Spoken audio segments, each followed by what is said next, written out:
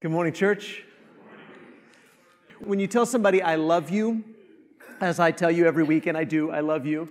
When you tell somebody, I love you, it's more than, or it should be more than a revelation of emotion.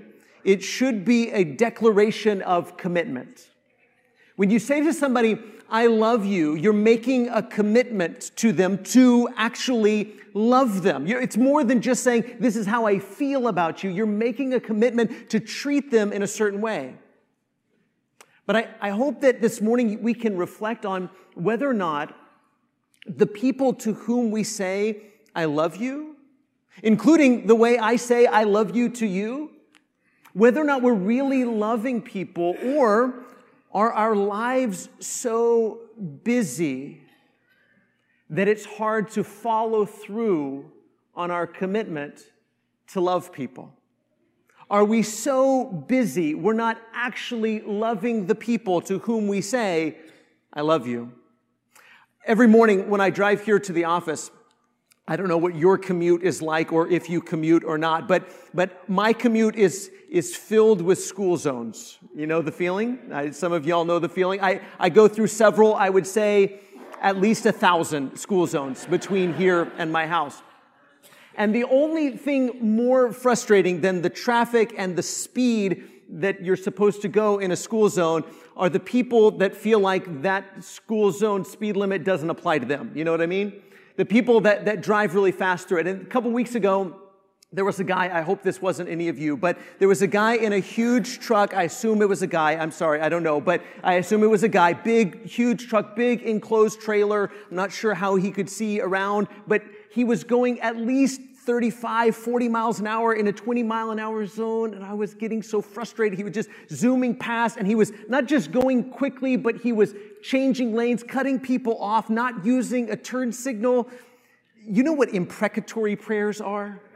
Some of y'all know what imprecatory prayers are. It's when you pray that God's righteous judgment comes down on people. I was tempted to pray some imprecatory prayers against that guy.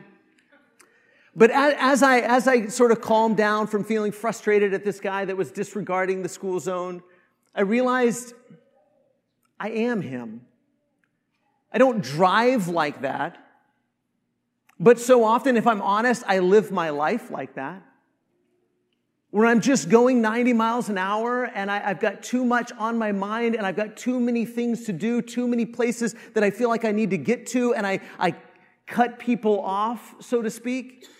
I don't see the people that are all around me. I'm not really present where I'm supposed to be and be doing the things that I'm supposed to be doing. I'm going too fast, even if it's just up here between my ears. Are you living your life like that? 90 miles an hour, zooming past people, cutting people off, not even realizing that there are other people around you, other people that you've maybe even made a commitment to love them. Your kids, your spouse, your neighbors, your coworkers, your classmates, and they may desperately need you. And you've got too many things to do, going too many places, and you don't even see the people that are all around you. So many of us in our culture, we live at such a fast pace, and it's not good for us. It's not healthy. I have not done anything well when I'm in a hurry. How about you?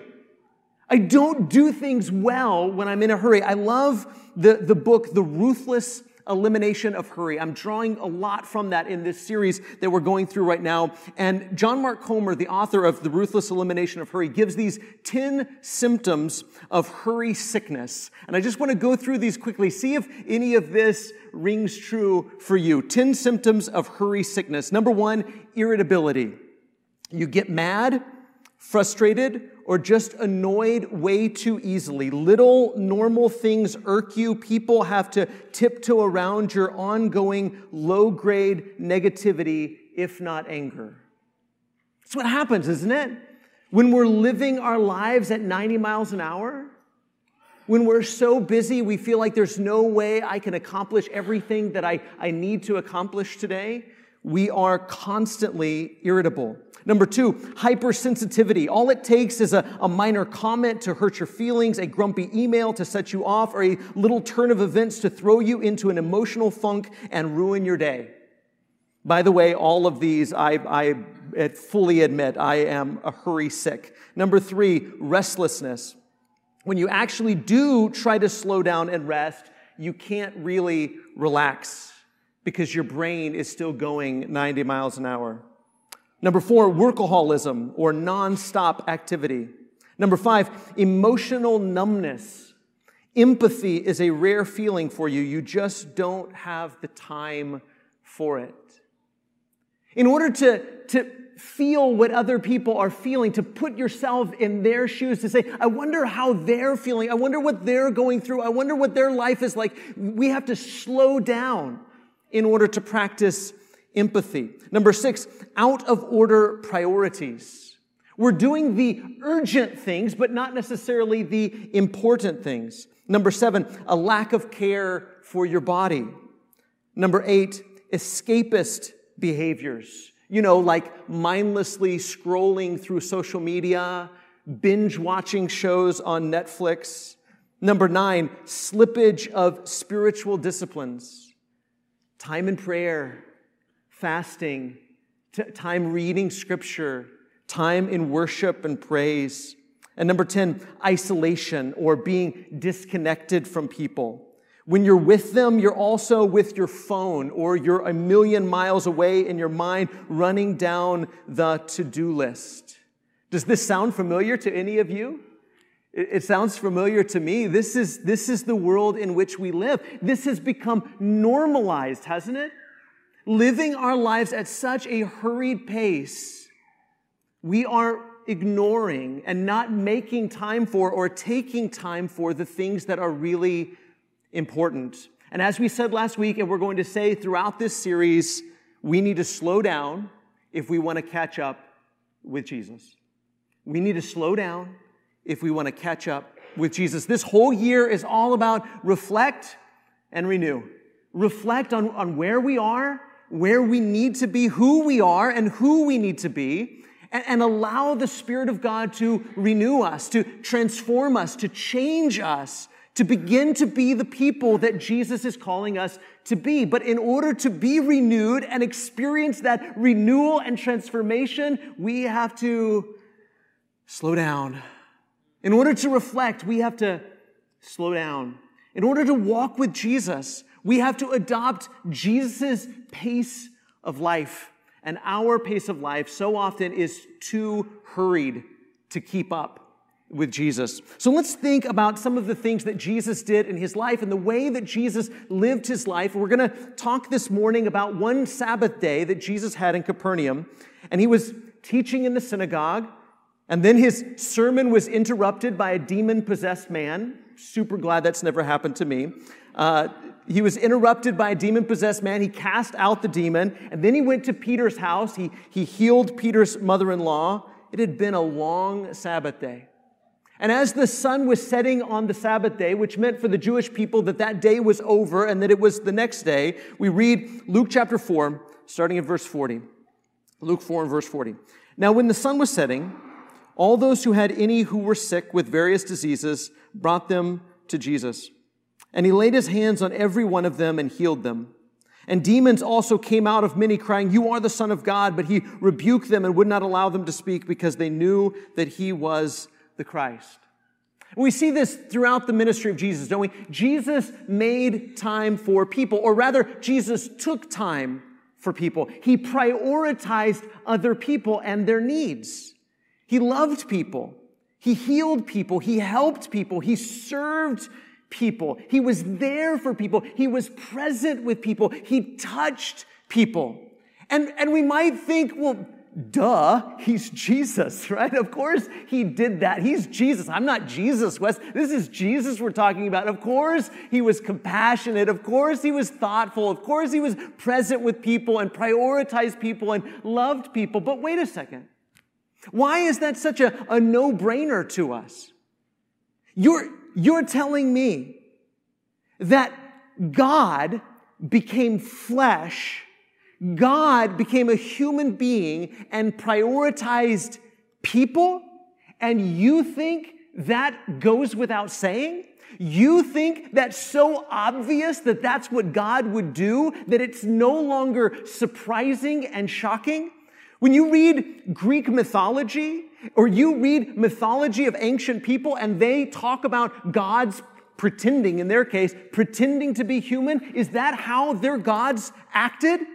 When they walked around as human beings, did they prioritize people? Did they come to serve or be served? Jesus comes to serve and give his life as a ransom for many. This should shock us.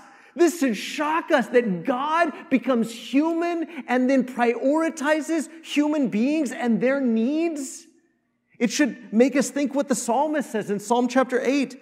He says, when I look at the heavens, the work of your fingers, the moon and the stars which you have set in place, what is man that you are mindful of him, and the Son of Man that you care for him?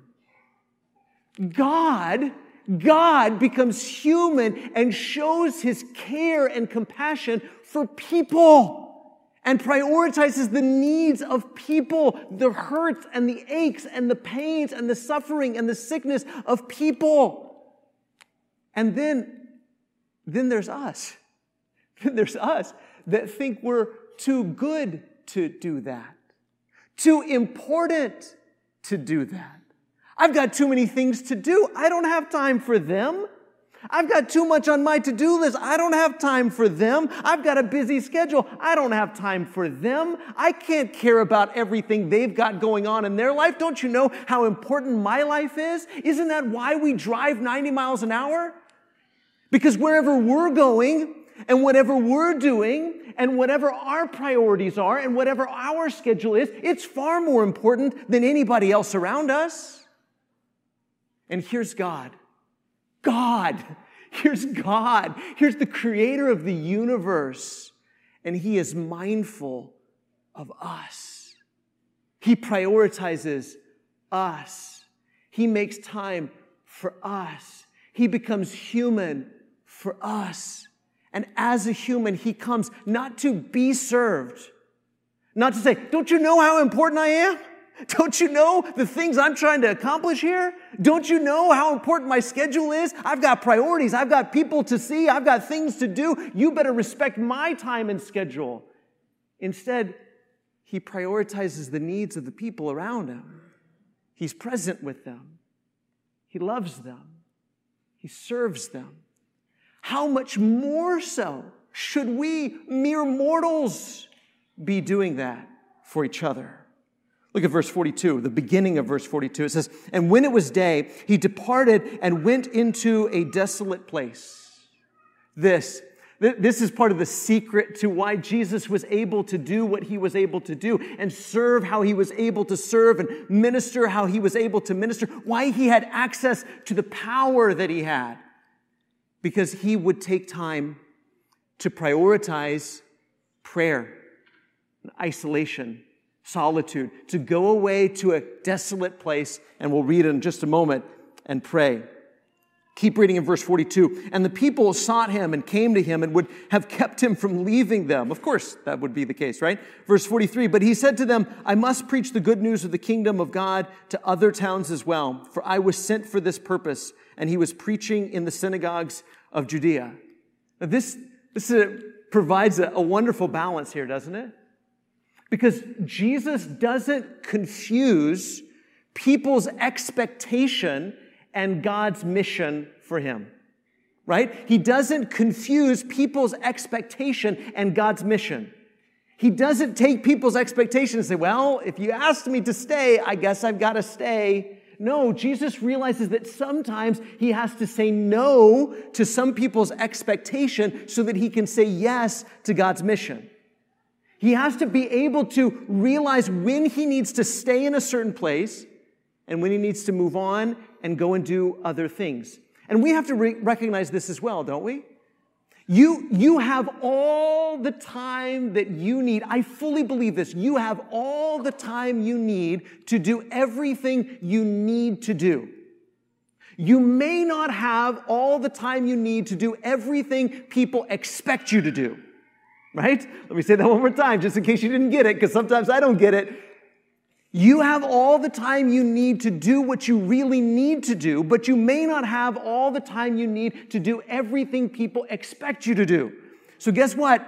In order to say yes to the mission of God for your life, you may have to say no to some people's expectations. You may have to recognize and remember and remind yourself of the fact that every time you say yes to something, you're saying no to something else.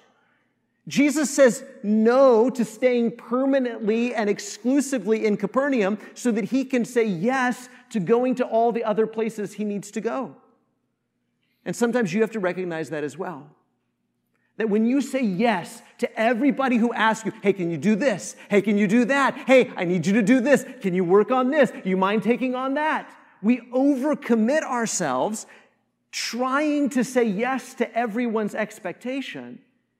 And then when we look around and we realize there are things God is calling you to do. There are things that God expects you to do. Maybe it's your mission to your family. Maybe it's your mission to your next door neighbor. Maybe it's your mission to your coworker. But you don't have the time to do what God wants you to do because you've been doing everything that everybody else expects of you. Jesus is willing to say no to some people's expectations so that he can say yes to God's mission. Look at chapter 5 and verse 12. Luke chapter 5 and verse 12. While he was in one of the cities, there came a man full of leprosy. And when he saw Jesus, he fell on his face and begged him, Lord, if you will, you can make me clean. Now, you may already be familiar with this disease of leprosy, this skin disease that people suffered with, and the way that it caused them to be a social outcast in the first century. They had to live apart from other people. They had to warn other people that they were coming.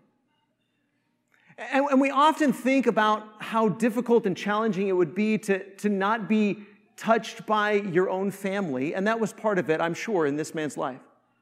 People that he loved couldn't hug him, hold his hand, couldn't kiss his cheek. So he had to remain separate from people that he loved. But there was also the aspect of worship and coming into the temple and offering sacrifices. He had to remain apart from that. He couldn't congregate with God's people. He couldn't worship with God's people. He couldn't offer sacrifices the way that he wanted to, I'm sure, and desired to offer sacrifices. He had to remain separate from that. And although this doesn't even really compare, we remember not too long ago, just a few years ago, don't we? When we couldn't come here and how hard it was because of a disease that we had to remain apart. And there were people that we couldn't be with. And we couldn't congregate the way that we wanted to congregate, and we couldn't worship the way we wanted to worship. It was hard, wasn't it? And this man, for as long as he has had this disease, has been unable to come to the temple, has been unable to congregate and assemble with God's people, has been unable to participate in the sacrifices the way that he had grown up doing so. And I'm sure he ached and he longed for reconciliation. That was the thing about being unclean, was it caused there to be a division. It caused there to be a separation. Look at verse 13. And Jesus stretched out his hand and touched him, saying, I will be clean. And immediately the leprosy left him. And Jesus charged him to tell no one, but go and show yourself to the priest and make an offering for your cleansing as Moses commanded for a proof to them. And there's so much there I wish that we could spend time on. It wasn't against the law. It wasn't illegal. It wasn't a sin to touch an unclean person. Jesus didn't sin by touching an unclean person. It wasn't a sin to intentionally touch something unclean. In fact, there were many times where you had to do that. You had to touch someone or something that was unclean. What would be a sin was if you didn't know it or didn't care and you didn't purify yourself afterwards. If you touched something that was unclean, you recognized I touched something or someone that was unclean. Now I have to purify myself so that I can be clean and participate in the worship and go to the temple and do what I need to do. And so you purified yourself before you went and did those things. Because it would be a sin to go to the temple if you were unclean.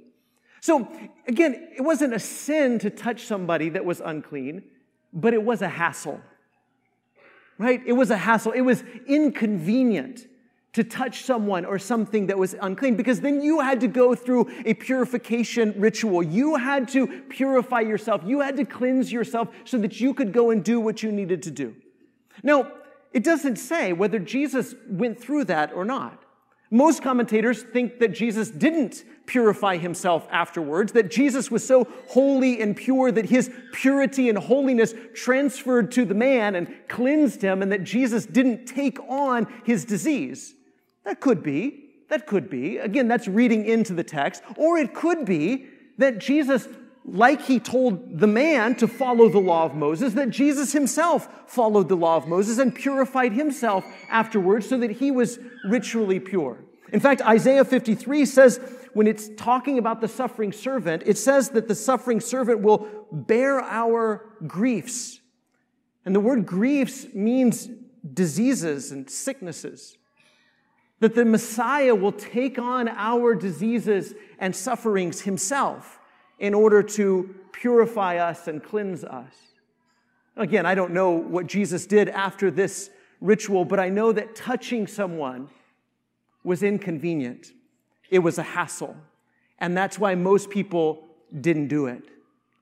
And there's a reality there for us as well. Even though we don't have to worry about ritual purity and ritual cleansing and purification ceremonies, we still recognize that sometimes people's lives are messy, don't we?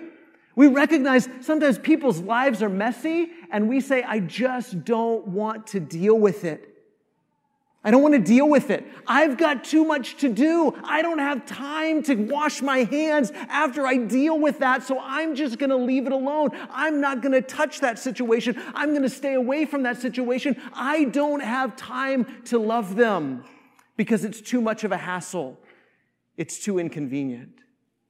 And see, that's I think what Jesus not only demonstrates, but teaches us, examples for us, models for us. Love people. Love people. Reach out and touch people. Roll up your sleeves and be willing to get involved in people's lives, even when it's messy, even when it's a hassle, even when it's inconvenient. Take time for people, even when you're going to have to take on some of the mess. Look at verse 15. But now even more, the report about him went abroad, and great crowds gathered to hear him and to be healed of their infirmities. But he would withdraw to desolate places and pray. He would withdraw. The way that that's phrased indicates that it's something he did regularly. The NIV says he often withdrew. You know, we have a phrase we tend to say, don't we? We say, work hard, play hard, right? Work hard, play hard, right? We work hard and then we go on vacation hard, right? We do things to the extreme. In fact, sometimes we get back from vacation and we say, I really need a vacation from my vacation, right? We wear ourselves out even on vacation. We schedule ourselves sick. So much entertainment, so much distraction, even when we say we're resting. Even our rest is exhausting. We work hard and then we play hard. Jesus, I think, would have a different motto. It would be more like work hard, pray hard. Work hard, pray hard. Jesus worked hard. He helped people. He served people even when it was messy, even when it was inconvenient, even when it was a hassle. He loved people. He touched people. He was present with people. And then he would withdraw and he'd spend time with his Father in prayer.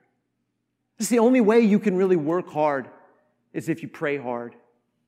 The only way to really have the energy as Christians to fulfill the mission of God in our lives, to be the people that God is calling us to be, is to withdraw often and pray.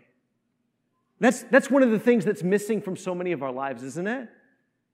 We have every moment scheduled, yet we haven't scheduled real time to pray. Oh, we may pray before a meal. We may pray here and there just sporadically, and we'll sprinkle prayer throughout the day. But are we withdrawing and pushing pause on life and saying, hold on, wait, I have to spend time with my Father. If I don't spend time with my Father, if I don't spend time in prayer, I won't be able to serve anyone else. So here, I think 3 ways Jesus models taking time for what matters. 3 ways from this text, Jesus models taking time for what matters. Number 1, help people even when it's messy, even when it's a hassle, even when it's inconvenient, even when afterwards, now you're going to have to do some work to sort of clean up the mess. Take time for people. If you see somebody and you say, wow, that is, I don't even know. That would be so hard and inconvenient. I don't know what to do. I don't know what to help. Maybe that's an invitation to be like Jesus and step into that situation rather than away from it. Number 2, know when to say no to someone's expectation so you can say yes to God's mission.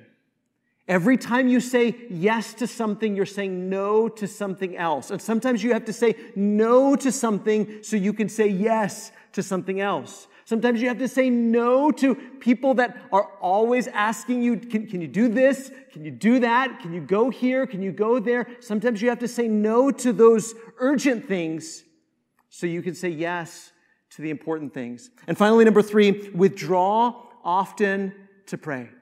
Withdraw often to pray. Unless we spend time in prayer, we're not going to be able to serve as God would have us to serve. Unless we're willing to take this time, we'll spend more time tomorrow, or next week rather, talking about that. But let's sum it up today by saying, when we don't intentionally spend our time on the important, we find ourselves spent by the trivial. Isn't that true? When we don't intentionally spend our time on the important things, we find ourselves spent by the trivial things. And I think if we're honest, a lot of us would say that's where we are this morning. Spent. We know there's lots of things that we should do, lots of things that we're called to do. Oh, we would love to talk to our neighbor about Jesus. We'd love to be more present with our children. We'd love to really re-spark the romance and love in our marriage. So many things that we know we ought to do as followers of Jesus, but we're just exhausted. We're spent. And our life has been spent by the trivial because we didn't intentionally choose to spend our time on the important. But today is a day of renewal, isn't it? That's what we celebrate as Christians, isn't it? An opportunity to not only be forgiven by Jesus, but an opportunity to recommit ourselves. That happens when we're baptized into Christ, but it happens weekly, it happens daily, doesn't it? Where we can recommit ourselves and say, okay, it's a new week. The sun has come up on a new week, and this week, I'm going to keep my eyes fixed on Jesus. I'm going to walk by the Spirit, and I'm going to walk at the pace of Jesus. I'm going to love people and help people even when it's messy. I'm going to say no to the things I should say no to so I can say yes to the things I should say yes to. And I'm going to withdraw often to pray. If we can help you this morning with that renewal, whether you're ready to be baptized into Jesus or you just need prayers or encouragement, our shepherds would love to pray with you after service, so you can come forward now as together we stand and sing.